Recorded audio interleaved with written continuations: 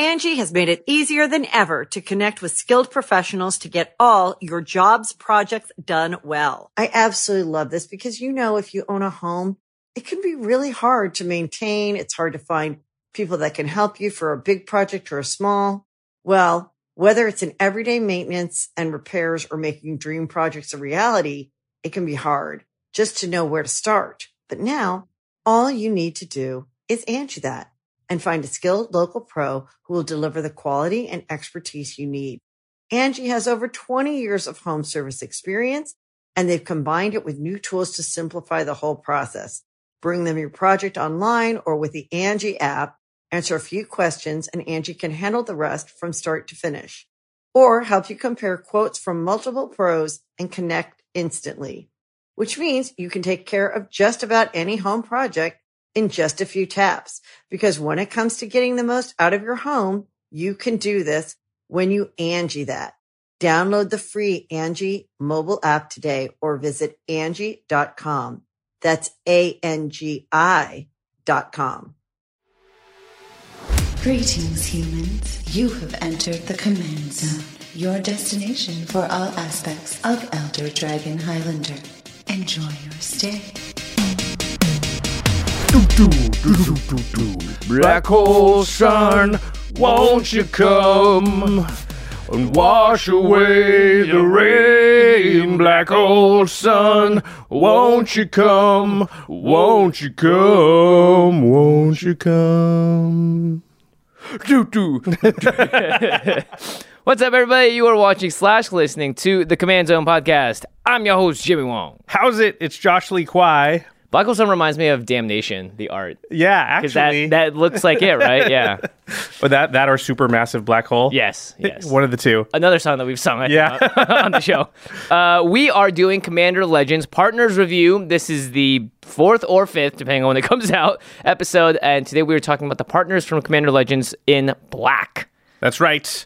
We've gone through 3 or 4 of the other colors. We've still got, don't forget, all the cards that go in the 99 to go. There's so many.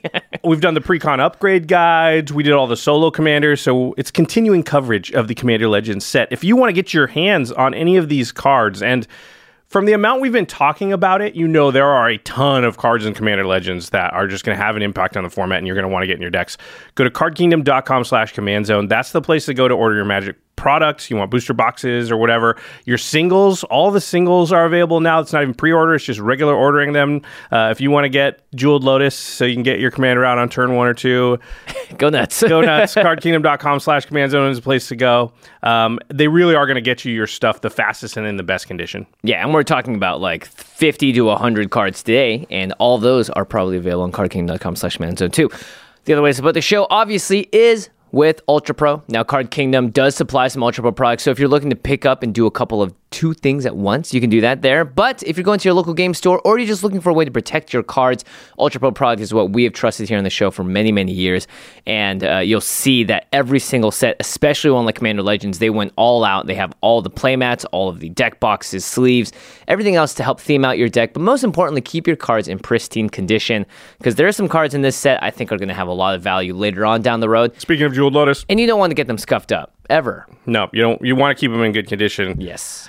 All right, and the final way to support all of our content is directly if you go to patreon.com/command zone. You get to talk with Jimmy and I on our Discord each and every day. You also get to watch game nights and extra turns earlier than the general public. We just had 2 episodes come out in back-to-back weeks, which is a new thing for us. I hope we don't have to do very often. I hope we can stagger them a little more. Yeah, we're not trying to set a trend here. Didn't get a lot of sleep the last few weeks. But that is a big perk. Also, when you watch the game nights and the extra turns early, they're ad-free. You also get access to an ad-free version of this podcast, the audio-only version. So there's a lot of show notes. And the show notes, the outline, if you want to know exactly what cards we listed in our outline. So there's a lot of perks for patrons. Again, patreon.com/command zone. And one of the other big perks is we shout out one lucky patron every single episode. Yeah. And this episode is dedicated to Nick Campbell. Nick, you rock. I think Nick is one of our older patrons from... Been around for a long time, 2016, I think. Thanks, Nick. Thanks for the long-time support. All right, let's get into the main topic here. Partners in Black from Commander Legends. All the colors have the same spread of partner commanders. They're all monocolor. There's 1 mythic, 1 rare, and 6 uncommon. That doesn't actually correspond with their power level all the time. Some of the uncommons have been a little bit crazy. Before we begin, is this a new thing we're putting on all the partners? I think I just left it from the last outline, but it's still true. I was going to say, actually, we could add a couple more names to the list. Everything, if you wanted to, can partner with Thrasios, especially if you're not in green and blue. That's just the Simic way. This is the way. I mean, the same goes for like Tymna, Tana, right? Any of the 2 color pairs from C16. If you're looking to Thrasios particularly is going to be good with all of them. Because you get access to the things that also make Thrasios work and function better. Well, especially in black, too, because you get all the tutors. Yes, yeah. And so you can just tutor up, the Basalt Monolith, Rings of Bright Hearth, or whatever infinite mana combo you want. And if you already have Thrasios, then you can just win with infinite mana. So if you want to do that. Not that we won't mention Thrasios this episode, but just keep in mind they all are good with Thrasios if we don't talk about it. Okay, Let's talk about the first one. This is Silas Wren's friend. Yeah, I didn't realize it. It's on the art of Silas Wren. Yep. It's Armix Filigree Thrasher. 2 in the black for a 3/2 legendary artifact creature golem. Whenever Armix attacks, you may discard a card. When you do, target creature defending player controls gets -X until end of turn, where X is the number of artifacts you control plus the number of artifact cards in your graveyard. A lot of math going on here. But yeah, you got to always know how many artifacts you have on the battlefield and in the graveyard combined. Yep, and that's going to change if you discard an artifact with Armix when you're attacking. You can only give a creature -X that your defending player controls, so I can't attack Josh and make one of Mel's creatures go down. So it has to be all sort of directed at one person. But this is a Artifacts Cares deck about the graveyard and the battlefield. Yeah, because in order to activate this ability, you need to discard a card. Mm-hmm. You're going to want to be playing around with your graveyard, right? You don't want to just discard cards for no value. You're going to discard those cards assuming that you're going to be able to reuse them or they like being in the graveyard or whatever.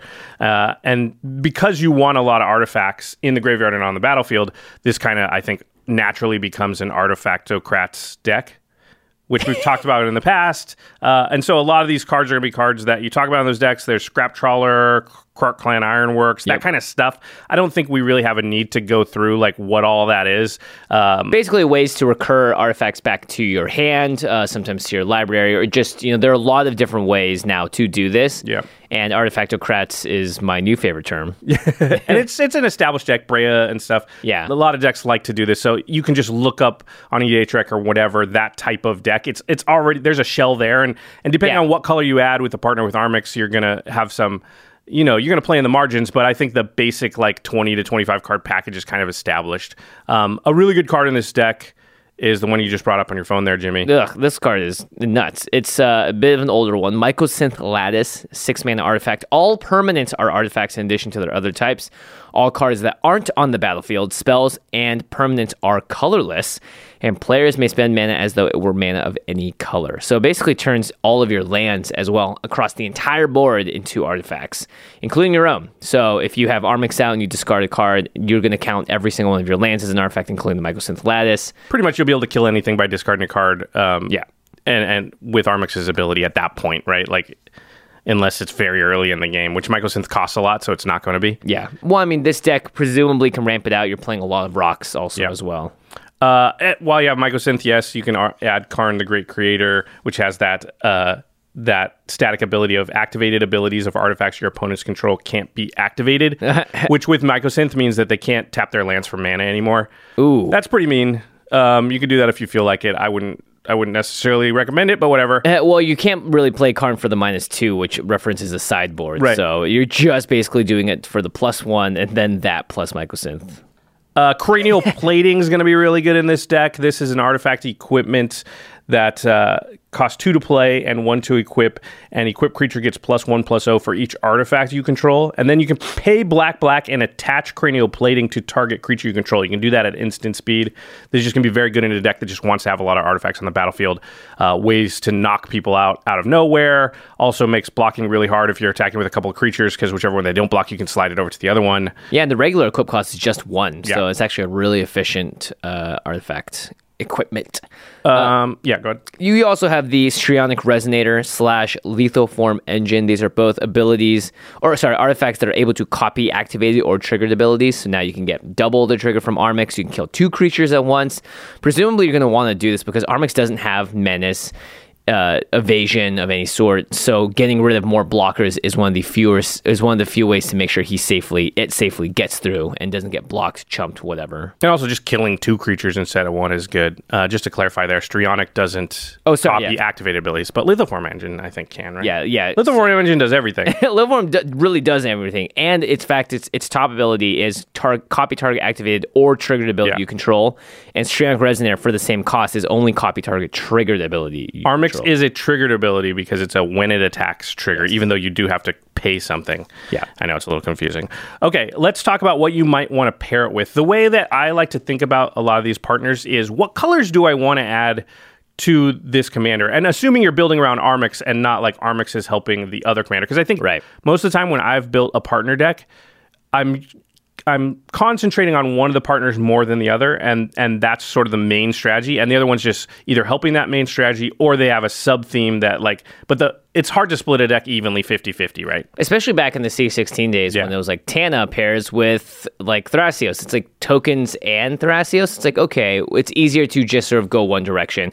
But it's nice with these new commanders is that all of these partner ones are pretty much pointed in one direction. So it makes the partnering, I think, a little more simple. So for Armix, I think you definitely want blue if you're looking to build the most powerful version of an Armix deck, because blue gives you self-milling. And that's going to be, I think, one of the things you want to do with Armix is just dump a bunch of artifacts in your graveyard, because that's going to be, the easiest way to get a lot of negative X, because it's way harder to play cards than it is to just mill cards, right? Your own cards. So since it counts the artifacts in your graveyards, I think that's really big. It also gives you access to all the windfall effects that blue has, which again, fill your graveyard up. And they're just really good. Yeah. And I also said, if you're going to have all the windfall effects, then you probably may as well just put Hull Breacher and Narset in there. Yep, Hull Breacher is a new card from Commander Legends, similar to Narset, which basically says, Narset is part of the Veils, is each opponent can't draw more than one card each turn, so if you Wheel of Fortune or play a Windfall, everyone else is drawing one card while you draw however many. Yep. And the Hull Breacher is a flash Merfolk Pirate for 2 in the blue, that's if an opponent would draw a card except for the first one they draw in each of their draw steps, instead you create a treasure token.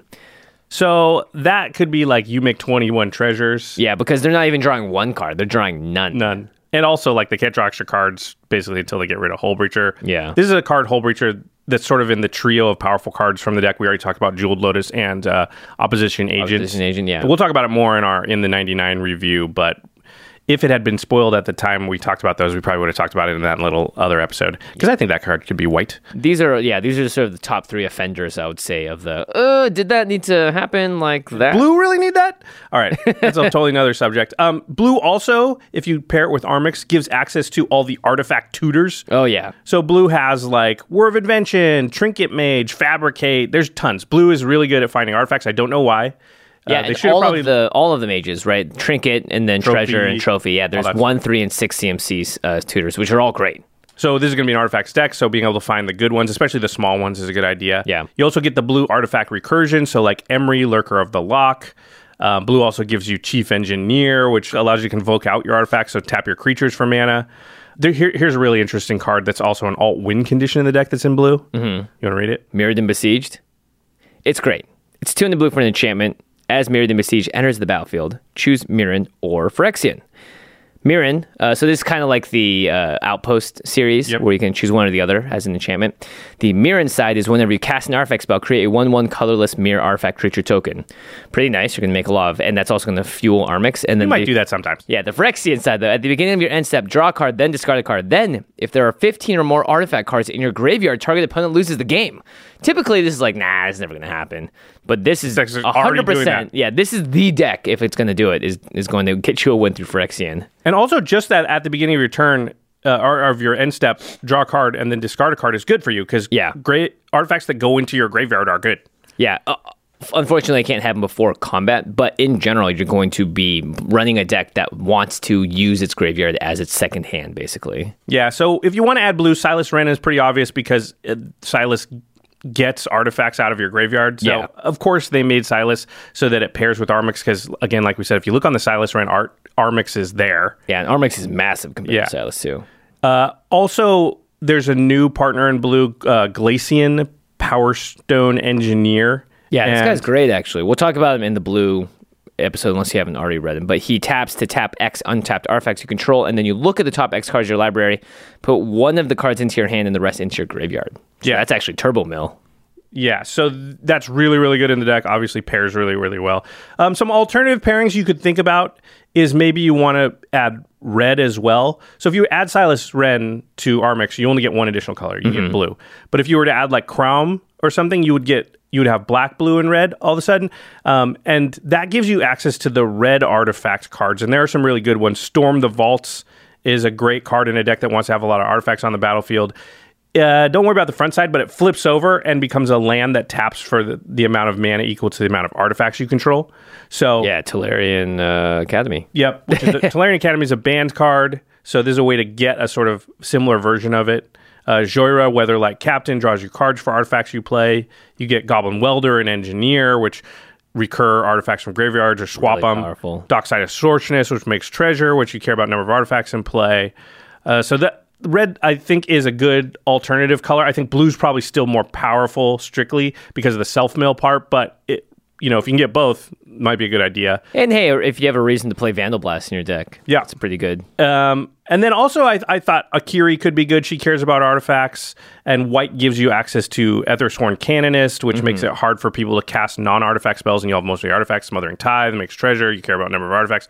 And then Luris allows you to play permanent cards of CMC 2 or less, right? From your graveyard, yeah. Yeah, so that white would give you some stuff you might want. So. I actually really like Akiri if you're just going, because Armix cares about attacking, so does Akiri, and you're just sort of trying to get in there with Mardu colors. Seems kind of fun. To be clear, it's the partner Akiri, not the yes, Akiri yes. for Zendikar. But they all kind of do the same thing. They want to attack. Yep. So that's Armix. Seems pretty cool. It's an attack trigger, so it's not going to be too broken. Artifacto Kratz, though, is already a good deck, so Yeah. it's going to be good. And in general, again, all of these black commanders, if you have a partner pairing and you want to just add the color black, you could literally slot any of these in, and Yep. sometimes they won't synergize, but if they do, then that's just gravy on top. I don't think Armix is probably the best for your average deck because it's very... This cares one about might artifacts. be much better for This that. one's probably going to be better in a more broad sense. It's Falthus, Shadowcat Familiar, 2 and a black for a 2/2, legendary Nightmare Cat. It says, commanders you control have Menace and Death Touch. Ooh. Including himself or itself. Right? By the way, I believe there is a cycle now looking at all of them. All the familiars look like they belong to Strixhaven. Oh. So hopefully there's a lot of cute animals on Strixhaven, because I think that's what's going to happen. Oh, Kedis. That does look Right. like it. I never thought about that. Falthus. Yeah, they're really cute. So there's been some Death Touch and Menace, Menace Tribal stuff recently. And it seems like a direction that they're just slowly going in. So for multiple sets now, we've gotten these cards that sort of care about certain keywords. There's been Trample Tribal, Menace Tribal, Fight Tribal. Fight even. Tribal. Yeah, that's not a keyword. Yeah, it's not a keyword. Yeah, Death Touch Tribal. So cards like Hooded Blightfang are probably good. This is 2 and a black for a 1/4 snake with Death Touch. But it says, whenever a creature you control with Death Touch attacks, each opponent loses 1 life and you gain 1 life. And then whenever a creature you control with Death Touch deals damage to a Planeswalker, destroy that Planeswalker. So it makes the Death Touch work against Planeswalkers as That's like the probably should the Vraska anyway. ability, yeah. Yeah. We always talk about this. If you've got Death Touch on your commander, giving it the ability to ping creatures is usually good. So Viridian Longbow is an equipment that allows you to tap, equip creature to tap and deal 1 damage. I think this card's super underrated, by the way. Yeah, I mean, if you have a Death Touch commander, this card probably goes in there because it just makes your commander say, tap, kill a creature. Yeah, and there's also a lot of new pirate cards that are when a pirate does damage to an opponent, any kind of damage, so the longbow is great there too. Thornbite Staff, very similar. It is a 2-mana artifact that taps, and you pay 2 to tap it to deal 1 damage to any target. And however, whenever a creature dies, untap this creature. So if you have a way to find infinite mana, then this thing just untaps and murders every single thing on the board pretty much. It's 4 to equip, so it's a lot, but when your commander has Death Touch, I think it can be worth it. Because even just pay 4 mana, kill 2 creatures is pretty good, and leave your thing untapped and maybe attack with it. Yeah. So those are some good general cards that are going to go with Falthus. As far as what colors to pair it with, blue gives you control magic effects, which, remember, Falthus says commanders you control. So a way to get additional value out of that. Obviously, you're going to have one other commander that's your partner. But if you steal an opponent's commander, well, it gets Menace and Death Touch because that is a commander. It doesn't say commanders you own or your commander. If you want to pair this up with Silas Wren, well, Silas Wren having to deal combat damage to do his thing, also helped by Menace. Generally, that's like Menace and flying. I'm always surprised when Menace is around because you're like, wow, that can hit a lot of people right now. Typically, it's like the flyer that's like, sure, yeah, you can hit me with that. But Menace does a lot of work, I think, in Commander. And Menace with Death Touch, Menace. I keep wanting to say Menace. Menace with Death Touch. Yeah, it's just better. Is really tough to block because even if you have the two blockers, the question is, do I want to lose both creatures? Yep. And, getting 2 for 1 like that on their commander too, which they can recast, just never feels good. Most people aren't going to block. Green, if you paired it with green, gives you a bunch of other Death Touch creatures, which could be good if you're going Death Touch tribal, because Hooded Blightfang's great, but if only your 2 commanders have Death Touch, it's not as awesome, right? As if a bunch of other creatures do. Yep. You also get Vraska Swarm's Eminence, which is a Planeswalker from War of the Spark. It's 2 and 2 hybrid black-green, so 4 mana for a 5 loyalty Planeswalker. But it says, whenever a creature you control with Death Touch deals damage to a player or Planeswalker, you put a 1/1 counter on that creature. And you can also -2 Vraska and create a 1/1 black assassin creature token with Death Touch that also has that when it deals damage to a Planeswalker, destroy the Planeswalker. It makes Death Touch creatures, it pumps your Death Touch creatures. Seems good with Falthus. Also, green has all the lure effects. Right, so luring a card is basically forcing all creatures to block at this combat if able, or sort of, like a lure, you're throwing it out and you're reeling them in. And with Death Touch, this is almost like targeted removal. Yeah, or it could be like mass removal for one opponent, too. Like, if you can get a creature's power up a little bit, then if it's a 4/4 and you lure it and attack somebody who's got, 6 creatures, they got to block with all of it, and you're going to kill 4 of their creatures, because you get to assign 1 damage to 4 different things. So you only have to assign lethal damage to things. So that works really well. I think Anara could be good paired with Falthus because of the indestructible that Anara gives. Makes it really, really tough to block. And also, if you lured Anara and attacked and it had Death Touch and a lure, now it's a 4/4 and it's not going to die and it's going to kill 4 things. That becomes pretty strong. So green seems like a decent pairing. That's pretty fun. Yeah. Red gives you access to some Menace tribal stuff. So Zagreus is Death Touch tribal stuff. So Zagreus was from Zendikar? Yeah, Zagreus is probably like the best pairing here because it is a 4 black and a red 4/4 flyer. It costs 1 less for each creature in your party. So again, those are warriors, clerics, rogues, and wizards. Not really probably going to be relevant here, but other creatures you control have Death Touch, and the same thing, whenever your creature you control deals combat damage to a Planeswalker, destroy that Planeswalker. Yeah, again, you can't pair it with Zagreus, but Zagreus could go in a deck with Falthus and something with red, another partner with red. You also get Labyrinth Raptor and Sonorous Howlbonder, which are Menace tribal things. Sonorous Howlbonder makes Menace triple Menace. So you need 3 creatures to block your Menace creatures. And then Labyrinth Raptor is pretty interesting. It's a creature that says whenever a creature you control with Menace becomes blocked, defending player sacrifices a creature blocking it. Whoa. So they just lose one of them automatically, and then if the other one, still can eat your creature, at least it'll die to the Death Touch. So they're going to lose both creatures. I guess they were probably going to anyway because of the Death Touch, but still. Then you can red also gives you the ability for your creatures to deal damage to other creatures, and again, with the Death Touch, it can be pretty devastating. So Chandra's Ignition, target creature you control deals damage equal to its power to each other creature and each opponent. Death Touch! Yeah, with Falthus, this just kills all the other creatures. Also, there's a way to win the game if you can get your creature big enough. Yeah. Oh, I like Bloodmark Mentor. I thought was fun. 1 or red for a 1/1. Red creatures you control have first strike.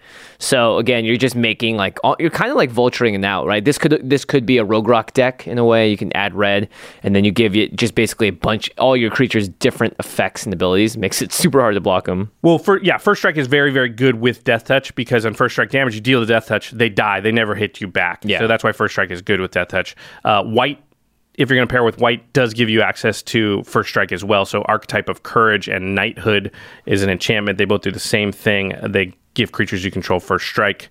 I think this pairs pretty well also with any of the partners that say, when it deals combat damage, do this. Because Death Touch and Menace just make things really hard to block.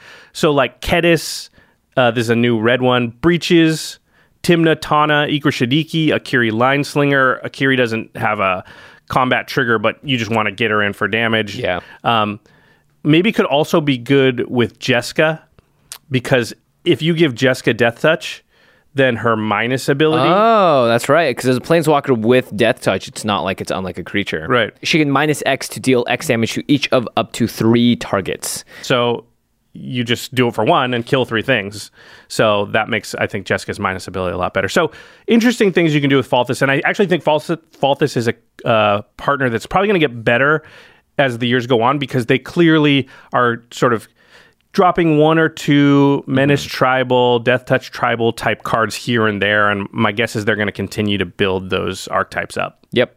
You probably won't play this as much in the 99, but if you do, you just play this creature, and it's similar to a lot of the other ones, like when you control your commander, get X, Y, and Z.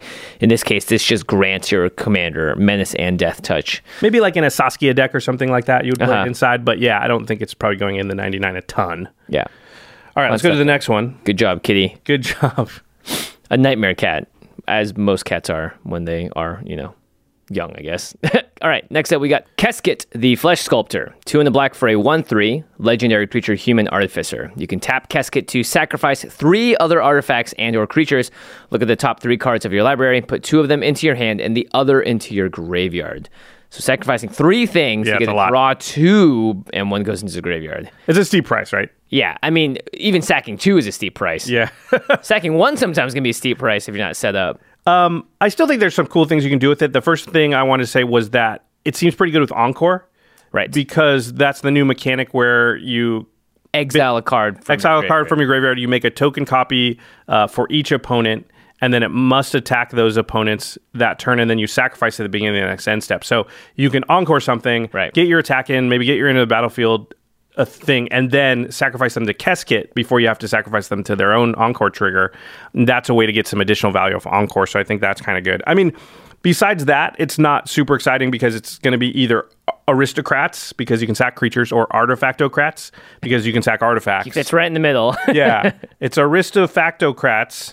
That sounds so... Yeah, so Scrap Trawler, Mirror Retriever, Junk Diver, Clark Crown Ironworks. I think there's probably some infinite type loops you can get into if you get cost reducers like Foundry Inspector, Jor's Familiar, that make your artifacts cost less. You might be able to get like Mirror Retriever, Junk Divers that cost 0 or close to it. Pitiless Plunderer makes treasure when creatures die. Mm-hmm.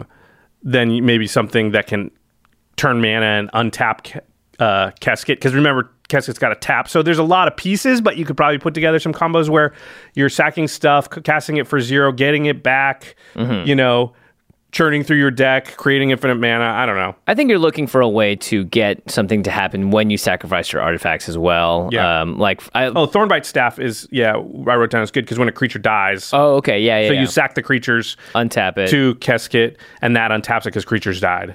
And then maybe you have Pitiless Plunderer out to get a bunch of treasures. You can use the treasures to make more mana. Recast the things. Yeah. Notably, I think I like Joy's Familiar and Foundry Inspector because a lot of times when you have mana reduction on cards, they'll say like artifact spells, you cast 1 less to cast. This can't reduce the cost to 0. Right. But these can. If you have both out and you have a 2-mana artifact, it becomes a free to cast thing. So then you're into the whole eggs world.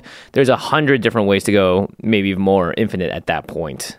Blue gives you all the same artifacts synergies we talked about with Armix. Plus, you get untappers for Keskit, so you can play like the Fate Stitchers of the world and that Vizier of Tumbling Sands and kind of stuff like that if you wanted to. Blue-red gives you both the main artifacts colors, similar to Armix, so you can again get those Goblin Welders and stuff, and Storm the Vaults and all that.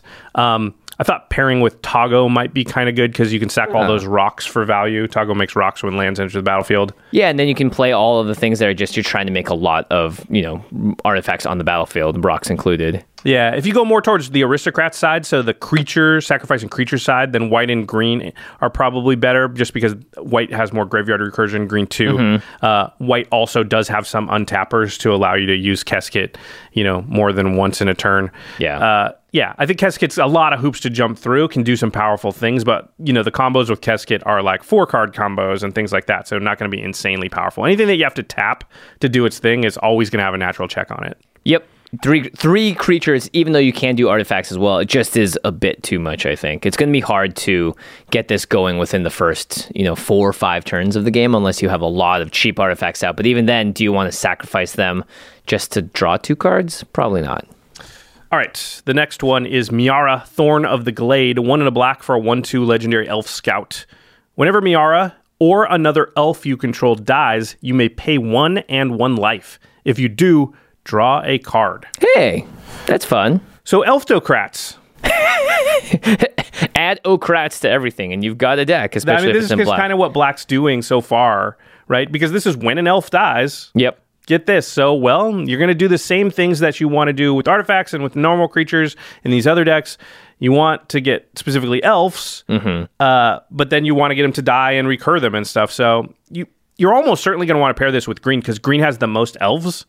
And because you need elves to die for Miara to do anything, I don't think it makes a lot of sense to not have green. Yeah, you definitely need green. It's also the one where you can make the most tokens. You got a lot of 1/1 green elves running around, warrior tokens, all of that stuff. But I think it is quite good. And the fact that earlier we talked about Abomination of Land Wars, right. Really green-black has a lot of elves, but they don't have a commander that's really good with them. And I think this is probably better than the Abomination of Land War as far as caring about how many elves you have and stuff like that. And this also was going to fuel you through the late game, and you can pair this up with a 2-color pairing too if you don't want to just go green and black. That's a good point. And there are random elves hanging out in white and some other colors, so you could get your hands on those by having Miara and something else. So I think that's pretty good. But obviously you're going to want the Ashnod's Altars, the Phyrexian Altars. Green gives you Birthing Pod. Ah, very nice. Which is a sack outlet. You'll draw a card. You also get to go tutor for another creature that is, what is it, equal to or 1 CMC more. Which is great, actually, because there's a lot of combo potential in these decks. Obviously, you're playing Ashnod's Altar and Phyrexian Altar because if you sack a creature to that gives you the mana to pay for Miara's ability, and that's just going to keep your engine going. Yeah, there's stuff like Wirewood Herald, which is an elf that when it dies, you may search your library for an elf card, reveal that card, put it into your hand, shuffle your library. Oh, cool. You want token creators. There's less elf token creators than you think. A lot of them are on creatures. There's stuff like Lissalana, Huntmaster. Whenever you cast an elf spell, you can create a 1/1 green elf warrior creature token. So that's just going to fuel the Elftocrat stuff, right? That you can sack and draw the cards, turn your tokens into cards. If you add white, which means you'd want to be Sidar Kondo to have green and white, then you get the recursion from white. You get Luris, which we've talked about already, but most elves are low CMC, so Luris would allow you to recast them out of your graveyard. You get Faith's Reward type stuff, which brings back all the permanents that have gone to the graveyard from your battlefield this turn. Yeah. That's a way to sack a lot of stuff, play Faith's Reward, get it all back. Teysa Karlov. Yeah, if you're adding black now. Oh, well, you already have because of Miara, right? Yeah, so with white, you get Teysa Karlov. Right. Which is the Death Harmonicon, doubles up your death triggers, and Miara is a death trigger, so you draw 2 cards. Not only that, Teysa cares about your creature tokens as well, and if you're going that route, which seems like the most combo-tastic and value-driven, then creature tokens have Vigilance and Lifelink. So that could be a big game as well. You get access to Athreos, God of Passage, the OG Athreos, which also can recur your creatures to your hand if people don't pay 3 life. This is one we haven't talked about a lot, but probably should be talking about more. It's Mothra. I don't know why we're not. It's Luminous Broodmoth, 2 white for a 3/4 flying. Whenever a creature you control without flying dies, return it to the battlefield under its owner's control with a flying counter on it. So it basically turns all of your caterpillars into moths, if that makes sense. Yeah, is that the right route? So yeah, that's exactly what it's doing, right? Yeah. So your elves die, and they don't have flying because most elves don't fly, which means that they come back on the battlefield with a flying counter. So you can kind of sack all your elves twice. And also just elves with flying is kind of cool. And a lot of times you're going to pump all your elves to win the game eventually. So them having flying is quite good. Yeah. So I think white-green is probably the direction you want to go. But you also can think about blue. Blue gives you Distant Melody, which is a sorcery. You can choose a creature type and then draw a card for each permanent you control of that type. Blue also gives you access to, if it's blue-green and black, which I think it's black-green and something else, right? If you're going 3 color. Has to be black and green, I think, for this deck. So Tishana is a card you might think about, which basically, when it ETBs, you draw cards equal to the number of creatures you control. And elf decks just tend to have a lot of creatures out very early. Yeah, you don't even care that this isn't an elf. When you play this, you're like, great, I just drew 10 cards or whatever it is. And Mirar is drawing you a ton of cards, so you're going to have a ton of cards in this deck. Yeah. Red seems like the color you're not going to use, but maybe Goblin Bombardment is a card that you would want. I mean, definitely you would want that card, but I don't think it's worth going into red for. Haste Granters. Haste Granters, or you're playing your Impact Tremors, so you're killing people because you're making tons of tokens. In general, though, Miara can really go a lot of different ways. The nice thing about it is that her ability is really evergreen here, which is like lose an elf, pay some mana and draw some cards. Yeah, that's always going to be good, but it's going to be a little bit narrow because you only really want it in an elf deck. Yes. Yeah. All right, so we're through half of the partner commanders in black. We've got the other half to go, including the Planeswalker commander from, there's only 2 in this set, I guess I was going to say from this Yeah, set. true. But which is pretty cool, and one Jimmy's playing on the next episode of Game Nights. We're going to go through that in just a second. We're going to take a quick break and hear a message from our sponsors. The Angie's List you know and trust is now Angie, and we're so much more than just a list. We still connect you with top local pros and show you ratings and reviews, but now we also let you compare upfront prices on hundreds of projects and book a service instantly. We can even handle the rest of your project from start to finish. So remember, Angie's List is now Angie, and we're here to get your job done right. Get started at Angie.com. That's ANGI, or download the app today. Angie has made it easier than ever to connect with skilled professionals to get all your jobs projects done well. I absolutely love this because, if you own a home, it can be really hard to maintain. It's hard to find people that can help you for a big project or a small. Well, whether it's in everyday maintenance and repairs or making dream projects a reality, it can be hard just to know where to start. But now all you need to do is Angie that and find a skilled local pro who will deliver the quality and expertise you need. Angie has over 20 years of home service experience, and they've combined it with new tools to simplify the whole process. Bring them your project online or with the Angie app, answer a few questions, and Angie can handle the rest from start to finish. Or help you compare quotes from multiple pros and connect instantly, which means you can take care of just about any home project in just a few taps. Because when it comes to getting the most out of your home, you can do this when you Angie that. Download the free Angie mobile app today or visit Angie.com. That's ANGI.com. Hey, it's Kaylee Cuoco for Priceline. Ready to go to your happy place for a happy price? Well, why didn't you say so? Just download the Priceline app right now and save up to 60% on hotels. So whether it's Cousin Kevin's Kazoo Concert in Kansas City, go Kevin, or Becky's Bachelorette Bash in Bermuda, you never have to miss a trip ever again. So download the Priceline app today. Your savings are waiting. Go to your happy place for a happy price. Go to your happy price, Priceline. This episode is brought to you by Shopify. Whether you're selling a little or a lot, Shopify helps you do your thing, however you cha-ching. From the launch your online shop stage, all the way to the we just hit 1 million orders stage. No matter what stage you're in, Shopify's there to help you grow. Sign up for a $1 per month trial period at shopify.com/special offer, all lowercase. That's shopify.com/special offer. All right, we are back talking about the black solo partner commanders, commander partner, only partners with partners. Okay, I'm just kidding. It's the black series of 8 commanders in Commander Legends, and we're through 4 of them, so let's get to the final 4. Final 4. We haven't done the rare or the mythic yet. They're coming up, but first up we have Nadir, Agent of the Duskanel, 5 in the black for a 3/3 legendary creature, elf warrior. Whenever a token you control leaves the battlefield, put a +1/+1 counter on Nadir. Whenever Nadir leaves the battlefield, create a number of 1/1 green elf warrior creature tokens equal to its power. Hey, we were just talking about how there weren't as many elf sort of like token creators. This one could be a lot. Yeah, it's kind of echoes of Elenda, the Dusk Rose. This is a leaves the battlefield trigger. Funny because they probably designed it with the old dies rule in effect. Oh, because it was funny. designed a couple years ago, but then now the dies rule has changed. So I wonder if this would have said when Nadia dies, create a number of 1/1, but they probably learned from Elenda, don't do that. And now all of a sudden you could have done that. Anyway, leaves the battlefield's definitely better than when it dies, right? Because you could flicker it, you could, even if it gets exiled or whatever. It's obviously tokens because it says tokens on there twice. Whenever a token you control leaves the battlefield, so not just a creature. So this is tokensocrats, kind of, right? You want stuff to die or leave the battlefield, but tokens, when they leave the battlefield, generally go away. So, and then you want Nadia to leave the battlefield to make more tokens, which could then leave the battlefield to make Nadia bigger. I'm just going to say Nadia, by the way. Nadia, you just established that that's what it is. So it's a specifically tokens aristocrats type strategy. This obviously goes great in the Miara deck that we talked about earlier. In fact, you may even be okay with interchanging them depending on what direction you're taking that deck as who is the commander for the pairing. Yeah, because it makes elves. Yeah. There are lots of different ways to abuse tokens. Then there's great cards in black that actually make a lot. Endrick Sar, Master Breeder, is the Thrall token master.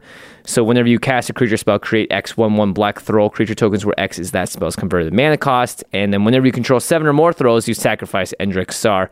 However, I'm presuming you're going to have a sacrifice outlet around, so that doesn't happen. But Endrick Sar is one of those great cards that just continually pumps out tokens for you.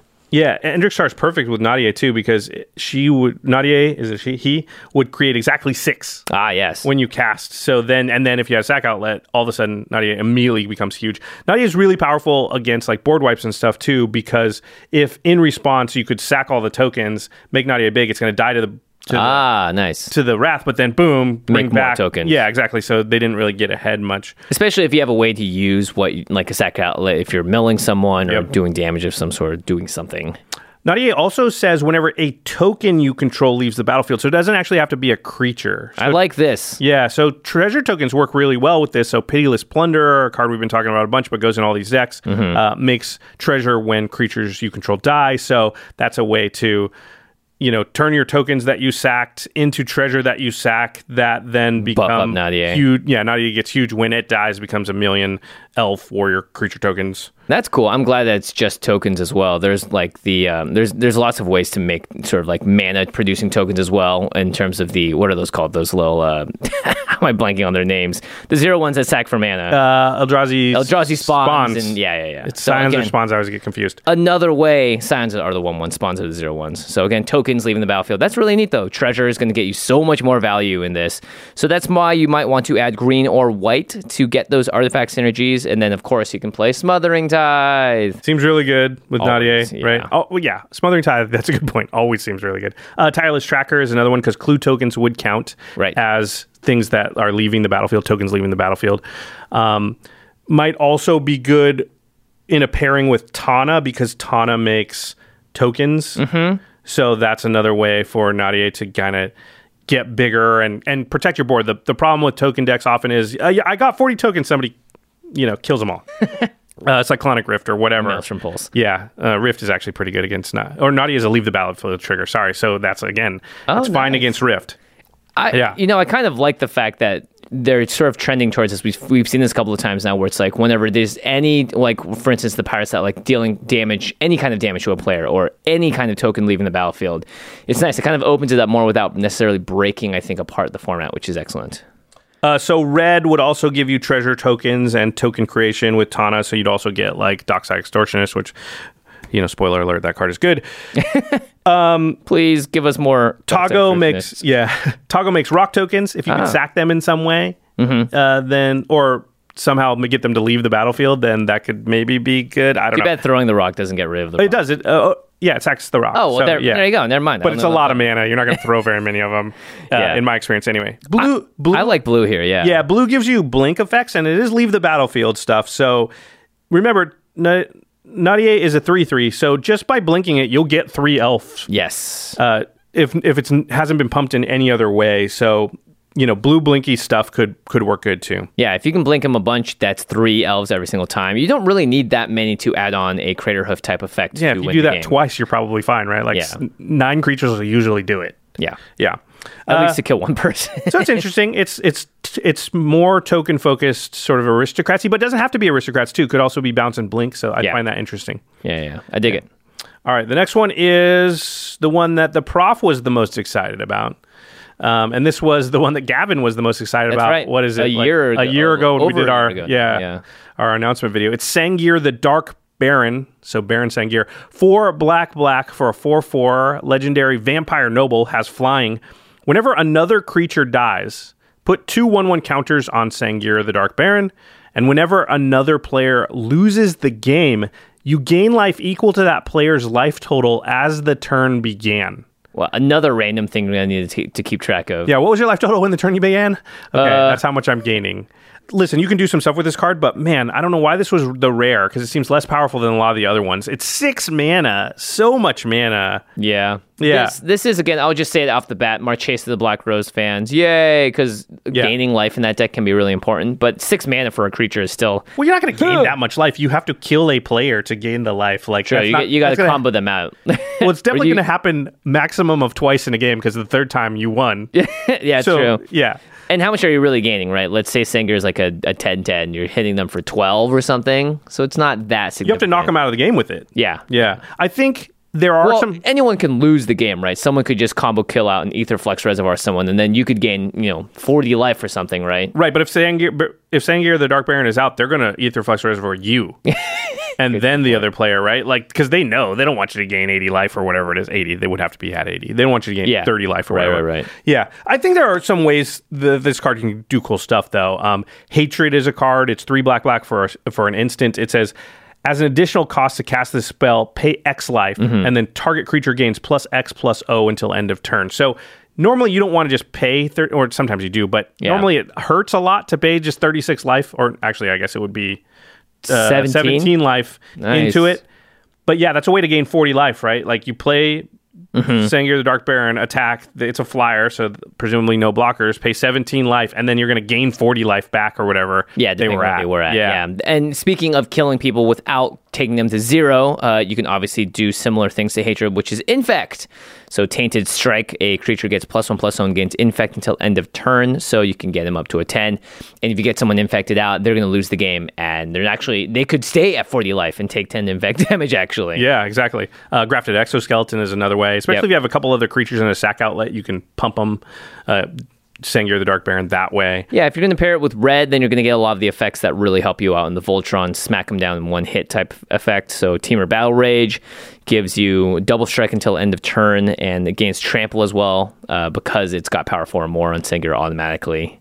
Yep. If you Hatred and make this thing huge, or do some of these other pump effects, Fling is a really good card, which allows you to sacrifice a creature and then deal damage to any target equal to the sacrificed creature's power. Notably, it doesn't have to be Sangir the one that's attacking and killing them, right? You could have just another creature that hits them for 25, and that's enough. And then you fling that to someone else and maybe kill them too. Yep. Sangir just needs to sort of be there to see that happen to get the effects going. Chandra's Ignition we already talked about, but if you're going to Hatred and Chandra's Ignition in a turn, that's 10 mana, but that'll probably win you the game. Yeah. I also thought Treasonous Ogre is quite good in this deck because a lot of Treasonous Ogre is a creature, but it has pay 3 life and add a red to your mana pool. So very powerful card, but even more powerful if you're going to take that risk, you're going to do it to take a player out of the game and gain a lot of that life back. So, I love Treasonous Ogre. It's very much a me card. It will make the Chandra's Ignition Hatred thing a lot easier to do too, right? Like, because you need so much mana to do that. But if you have Treasonous Ogre out, now all of a sudden, like, oh man, if I have 4 mana and like 15 life, maybe I can pull that off. If you are pairing it with red, then Jessica seems like a really good pairing from the new partners because Jessica can triple the damage that's being dealt. So Sangir then really does become a potential threat for a commander kill. Only has to be 7 power. Yeah. And again, Sangir, any creature dies, it gets 2+1/+1 counters. So just incidentally on the other side of the board, something gets sacked, something happens, Sangir's going to grow. Tana, we keep mentioning Tana, but it seems like a good combination with this package because Tana's also good with Hatred, Temur Battle Rage, that kind of stuff, because you just make more tokens. And the tokens are good with Sangir the Dark Baron, because then you can sack those to make the Baron bigger. I'm just going to call him Baron. Baron. Yeah. Big B. Big B. And of course you get green ramp, so that's really important. And then actually you wrote down +1 counter synergy, which could be a whole nother way of taking Sangir. You don't necessarily need to be like, let's combo kill someone else out, because people are going to start sniffing that from a ways away. Yeah, that's true. Tana gives you green, which just has the 1/1 counter synergy, so yeah. I like when you wrote down Ludovic, which is adding blue and red to this, because Ludovic says at the beginning of each player's end step, that player may draw a card if a player other than you lost life this turn. So it's encouraging other players to start attacking each other, maybe getting them within striking range for you to kill them. Yep. You'll gain less life if they're lower when they die, but still, like, just encouraging them to attack each other is good in any text that says when another player loses the game and does something, right? Like, that's not going to happen very often. You need some help. Rayhan could be good because it gives +1 counter synergy. Again, that's green, only adding green to the deck. Blue gives you tutors and recursion for your instants and sorceries. So if you are building around Hatred, Tainted Strike, stuff like that, then you may want to either rebuy those or be able to find them at the right moment. And so blue could be a consideration, blue-red or something like that. Ludovic again. Okay, cool. Sandgear is not terribly exciting, especially as the rare, but flavor-wise, awesome. Yeah, it's going to be real bad when you go to do that stuff and somebody goes, Swords to Plowshares? Remove it. Remove it. Or you do all this stuff and you're like, haha, got you for lethal. And someone else is like, I'm not going to let you gain the life, though. Yeah. Like, I'm at 2. Hatred, hurt. Yeah, somebody else is going to be like, okay, Swords to Plowshares because, before that Hatred, sticks right after you paid the life. All right, next up is Tevish Zot, Doom of Fools. This is the commander pairing that I played for the Game Nights episode. I paired this up with Sakashima. So Tevish Zot is a Planeswalker similar to Jessica. This is the only 2 Planeswalker partner commanders from the set. 4 in the black for a 4 loyalty Planeswalker. He has 2 plus abilities. The first one is a +2. Create 2 0/1 black Thrall creature tokens. These are notably different than the Endrixar ones because they're 0/1s, not 1/1s. And his +1, you may sacrifice another creature or Planeswalker. If you do, draw 2 cards, then draw another card if the sacrifice permanent was a commander. And then his -10, gain control of all commanders. Put all commanders from the command zone onto the battlefield under your control. So you steal him not just from the board, but from the command zone. Yeah. And if you get him to 10 and use it, he will go to the command zone, and then you'll steal him from your own command zone out. So he'll immediately come right back out. Holy cow! I didn't even think about that. Yeah, pretty nuts. A lot of really good abilities here. Like, I think all of these are pretty useful. Yeah, and this is one of those cards where it's just like it's kind of a sack outlet at sorcery speed 1 time a turn, but you draw 2 cards, and if you end up sacrificing the commander, you draw 3 cards. I like that you can sacrifice Planeswalkers with this, because this immediately made me think of when I built the deck, all of the War of the Spark ones that only have negative abilities and will sometimes just sit at 1 or 2 loyalty and not be able to do anything, like Narset Potter of Veils or Obnixilis the Hate Twisted. And I thought... So now they become useful when they're low. And let's say you don't need the effect anymore, you can sack it, you draw 2 cards with Tevish Zot, which is pretty nice. Obviously, this is great in Aristocrats decks. You're making tokens with it, you're also sacrificing them for value. Yeah, so this can go in the decks of most of the cards we've already talked about, for sure. Yeah, this is a really powerful Planeswalker as far as I'm concerned. Yeah. Ayara, the first of Lochthwain, is black for a legendary elf noble. Whenever it or another black creature enters the battlefield under your control, each opponent loses 1 life and you gain a life. And then Ayara is a deck that a lot of people have built where you just tap it, sack another black creature, draw a card. So Tevish really goes along the same lines of that as well. Yeah, I like Tevish a lot, too, just because it makes the 2 Thralls and is at 6 loyalty, so it's going to live most of the time, right? It makes 2 blockers. Even if you just play it out, 2 blockers, 6 loyalty, it's going to be hard to get rid of it by the time it's your turn again, which, the way we evaluate a lot of Planeswalkers, we're just like, well, you're just going to play it and then it's going to die. Can they make it back? Yeah, exactly. If you're adding green, then you can play Oath of Gideon or Pure Imaginative Rascal. Oath of Gideon is white, but that basically lets Tevish Zot come in with 1 additional loyalty counter, and then you doubling season it to instantly ultimate. We did it. We broke doubling season. So adding green does seem good to the deck. Green does seem good. I mean, spoiler alert, adding green to all the decks is going to be pretty good, because if you add the best color to any deck, it's going to be good. Yeah, this is if you're looking for the how do I make Tevish ultimate, then you're playing with the Pure Oath of Gideon type cards. And then Skull Clamp obviously is very good. And you can make more Thralls if you play Endrixar, and so you can just have a Thrall off. Although Endrixar will see the Thralls that Tevish Zot makes, so don't make 7 or more, and then he'll automatically die. Okay, when it came to partners, Rogue Rock is actually really interesting because you can first cast him for 0, and then Tevish Zot can sacrifice him, and you draw 3 cards because it's 2 plus 1 because it's your commander. That's like better Ancestral, right? 0 mana, draw 3. And then the next time, Rogue Rock's only going to cost 2, so you're going to cast him for 2, and then you're going to draw 3 cards again. 2 mana, draw 3 is still awesome. And then next time, again, this is 3 turns now, you can draw 4. Or sorry, you pay 4 for Rogue Rock and draw another 3. So. But I still play Ambition's Cost in most of my black decks, so... Yeah, so altogether, that's 0 mana, 2 mana, 4 mana. That's 6 mana to draw 9 cards. Yeah. And that's obviously a little bit Magical Christmas land. Dargo also seems really good because Dargo wants to be sacrificing things to get its mana cost reduced. And then I thought if you're going to play red, or if you want to play blue and red, so you can play control magics and threaten effects, because now Tevish Zot can sacrifice them when you steal their cards. So Kraum, Ludovic's Opus, like we talked about earlier in this episode. Yeah, you steal their commander, sack it, draw the extra card. And then maybe even get to the point where you steal the commander, sack it, and then play it with Tevish Zot's ultimate, because you're proliferated and did a bunch of cool stuff. Okay, oh yeah, green. That's another reason green's good. Proliferation. Yep. Anyway, that is Tevish Zot for me in a nutshell. I think this is just a super flexible commander for partner. And if you want to add black to any commander deck, this is like an easy, like, yeah, why not for the partner pairings. I'd say this is one of the better like partner cards in the whole set. Oh, for sure. Yeah. All right, let's go to the last partner commander in black. It's Tormod the Desecrator. Tormod's out of his crypt. It's 3 and a black for a 4/2 legendary zombie wizard. Whenever one or more cards leave your graveyard, create a tapped 2/2 black zombie creature token. So it's one or more. So what you really want to do is have cards leave your graveyard singly. Mm-hmm. Yeah. And have that repeatable. Because if you bring them all back at once, you're only going to get one 2/2 tapped black zombie creature token.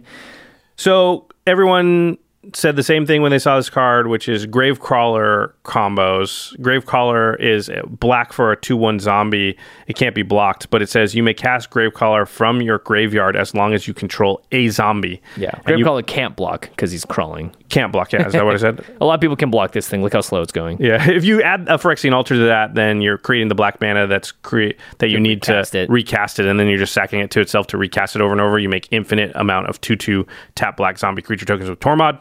Very nice. Shirei Shizo's Caretaker is a legendary 4 in the black 2/2. Whenever a creature with power 1 or less is put into your graveyard from the battlefield, you may return that card to the battlefield at the beginning of the next end step if Shirei is still on the battlefield. So that's a way to sack stuff, have it come back on to the next end step, which means you can do this every single turn. Again, even if you didn't have the mana to like go off with a Gravecrawler combo, you could just have a 1/1 that you can sack and they'll come back 3 times in a turn cycle and you make 3 2/2s. Yep. There's a couple of cool cards. Tortured Existence is black for an enchantment. You pay black, discard a creature card, and then return target creature card from your graveyard to your hand. So if you can ever make infinite black mana, or even just a lot of black mana, you can just be like, cycle these 2 cards back and forth and make a 2/2 zombie for a black mana. Yeah, because it's whenever one or more cards leave your graveyard, so it doesn't need to necessarily have specific ways it does that. There's Planar Void, which is also black for an enchantment. Whenever another creature is put into a graveyard from anywhere, exile that card. So it will hit the graveyard and then be exiled, which is leaving the graveyard. Okay. So those kind of cards work really, really well. They're really good against other decks that want to go nuts with their graveyard. So if you add blue, you get all the self-mill stuff. So Kaidel, Thrasios, Sakashima seems like it'd be good with Tormod just to get double zombies. Yep. And then I thought you could also add the sort of shuffle your graveyard into your library cards, just to kind of, especially if you're messing around with Planar Void. So you could like self-mill. It's going to exile a bunch of cards. Well, first of all, you got to find it. And then, yeah. So there's like Clear the Mind. I'm not going to read them all. Days Undoing, Learn from the Past, Diminishing Returns. Echo of Aeon's a really good one because it has flashback. But these all allow you to shuffle your graveyard into your library. Now, Tormod, you will only give you 1 zombie when you do that. But just like self-milling a lot, getting into these little combos where you've got, these other Gravecrawler type stuff that you want to do, and then just shuffling it back in and kind of redoing that, I think is a way that Tormod could go. Especially if you have Sakashima, you're going to make a couple of zombies every time you do that. The customary do it all with flash written down in the outline, which means just you can do it all at flash speed instead, and then you're really going... You want to do flash in this deck because you're making tapped 2/2 black zombies. So any way to do that, and it's like a surprise move before you untap is great. And you definitely don't want to be like, I did all this stuff. I made 50 zombies. Pass turn. Yeah, you definitely want to do it on the end step before your turn. Now I untap with them and I attack and win. Mm-hmm. Blue also gives you Delve, which allows you to delve away. Which is every time exiling you delve, cards. You get a zombie, right? Because it's multiple cards at a time. I thought I just mentioned while you have blue, you could add Thassa's Oracle as a secondary win con if your self-mill is strong enough. Green also seems like a natural fit because you can get Hermit Druid. the fastest milling card of all time. Yeah, because the first step of doing good stuff with Tormod is getting a lot of things in your graveyard, because you can't have things leave your graveyard unless there's stuff in there. So Jimmy's favorite, Hermit Druid, you want to read it? Yeah. 1 in a green, creature, human, druid. 1/1, you can pay green and tap it. Reveal cards from the top of your library until you reveal a basic land card. Put that card into your hand, and all other cards revealed this way into your graveyard. So it's like, play 5 basic lands. You will average probably mill anywhere between 15 and 18 cards with a Hermit Druid activation. Play one basic land, you're milling almost your entire deck probably. Yeah, if you really want to do it, you play 1 or maybe 2 basic lands. Then like Ramanak Excavator is a really good one. Yep. And Crucible of Worlds, because anytime you're playing a land from your graveyard, that is a card leaving your graveyard. Yeah, that's great. I keep forgetting this, that Tormod just doesn't care how it leaves. It just needs to get out of there. Green also has a lot of dredge cards. Life from the Loam is a really good one.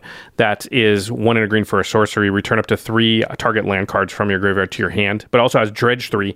And dredge is, if you draw a card, you may mill 3 cards instead. If you do, return this card from your graveyard to your hand. So that's a card leaving the graveyard and 3 cards going in that you can use later to leave the graveyard.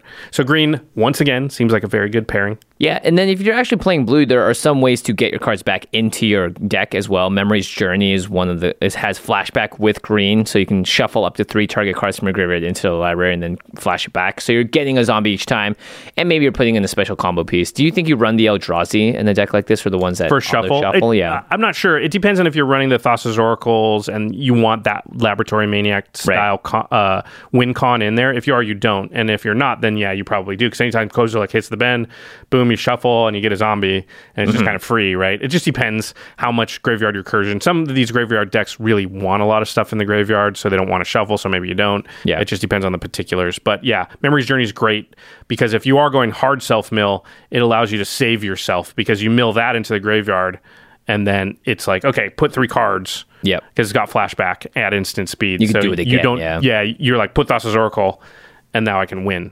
Luris once more if you're going white, because again, this is just a card that plays stuff out of your graveyard. And then you could also think about classic Silas Wren as well.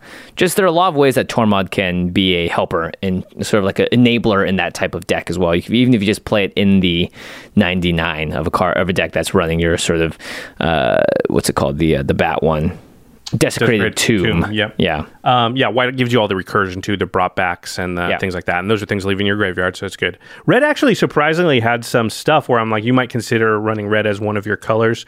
Underworld Breach gives everything escape. Escape's really good because you're exiling cards and then you're casting a card. So you get 2 triggers off it. Yeah, I think you'll get 2 zombies off of this thing, because one's for paying the casting cost and the other's the card. I think that's 2 cards leaving. It enters the stack. I don't think it's all tied to the same thing. We don't know for sure. We're not judges, but maybe it's 1, maybe it's 2, but it's still good either way. Yeah. You also get Perforos and Impact Tremors, so the zombies entering the battlefield can deal damage to each of your opponents, so that when you really do go off, however it is, you can turn that into a win without even attacking. So red is definitely a consideration just on the back of a few cards.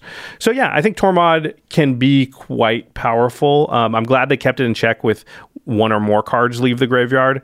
That kind of, but there's still a lot of stuff you can do with it. So I think this is going to be fairly powerful, because there's not a lot of ways to interact with your opponent leave the graveyard, right? Like, they just have to exile your graveyard, but even then you get at least 1 trigger off it. Yeah, I mean, that's the thing. Play graveyard hate, but you don't want to like Deathrite Shaman them exactly, or Scavenging Ooze them. Like, sure, Bojuka Bog is good, but a lot of the graveyard hate that's singular is not that great against Tormod. He's just going to fill up the graveyard again anyway, so. Yeah, it's fine. But if they get it really big and then you can exile it, then that could really hose them, because they get 1 zombie and they don't have a lot to play with after that. But, yeah. But hey, you could also put this into Aristocrats deck.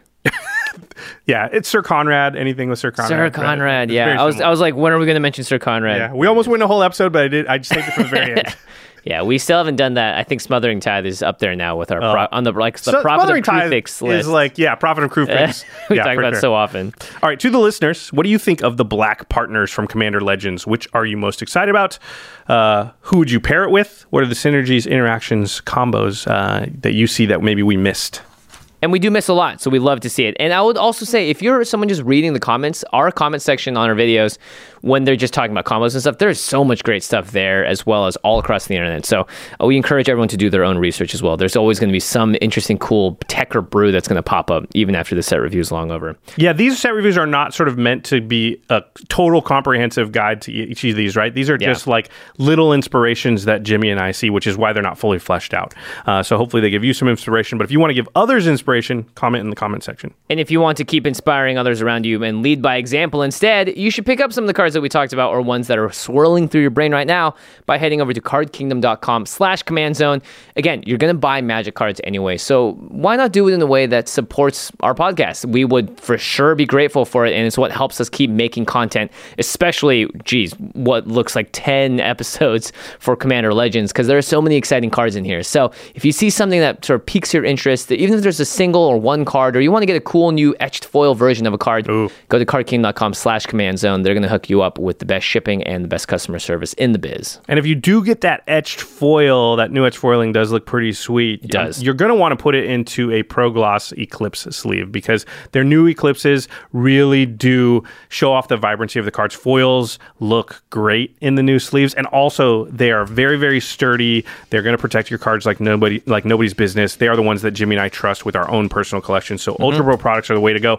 Use their playmats, their deck boxes, their relic tokens, and of course their sleeves. Tons of good stuff out there. All right, no in-step today because we are doing too many episodes, but I do want to give big props to our ever-growing team, which is Manson Lung, Ashlyn Rose, Craig Blanchett, Lady Danger, Jake Boss, Josh Murphy, Alfred Estaka, Patrick Nunn, Sam Waldo, Arthur Meadowcroft, he's one of the new ones, so I don't have that name down, and Jordan Pridgeon. Also a new one. Yeah. All right. Special thanks to Jeffrey Balmer for doing the Living Card animation that live behind us here on set. They also start our show on YouTube. You can find Jeffrey at Living Cards MTG. All right, everybody. Whew. Thanks for watching. We'll see you next time. Peace.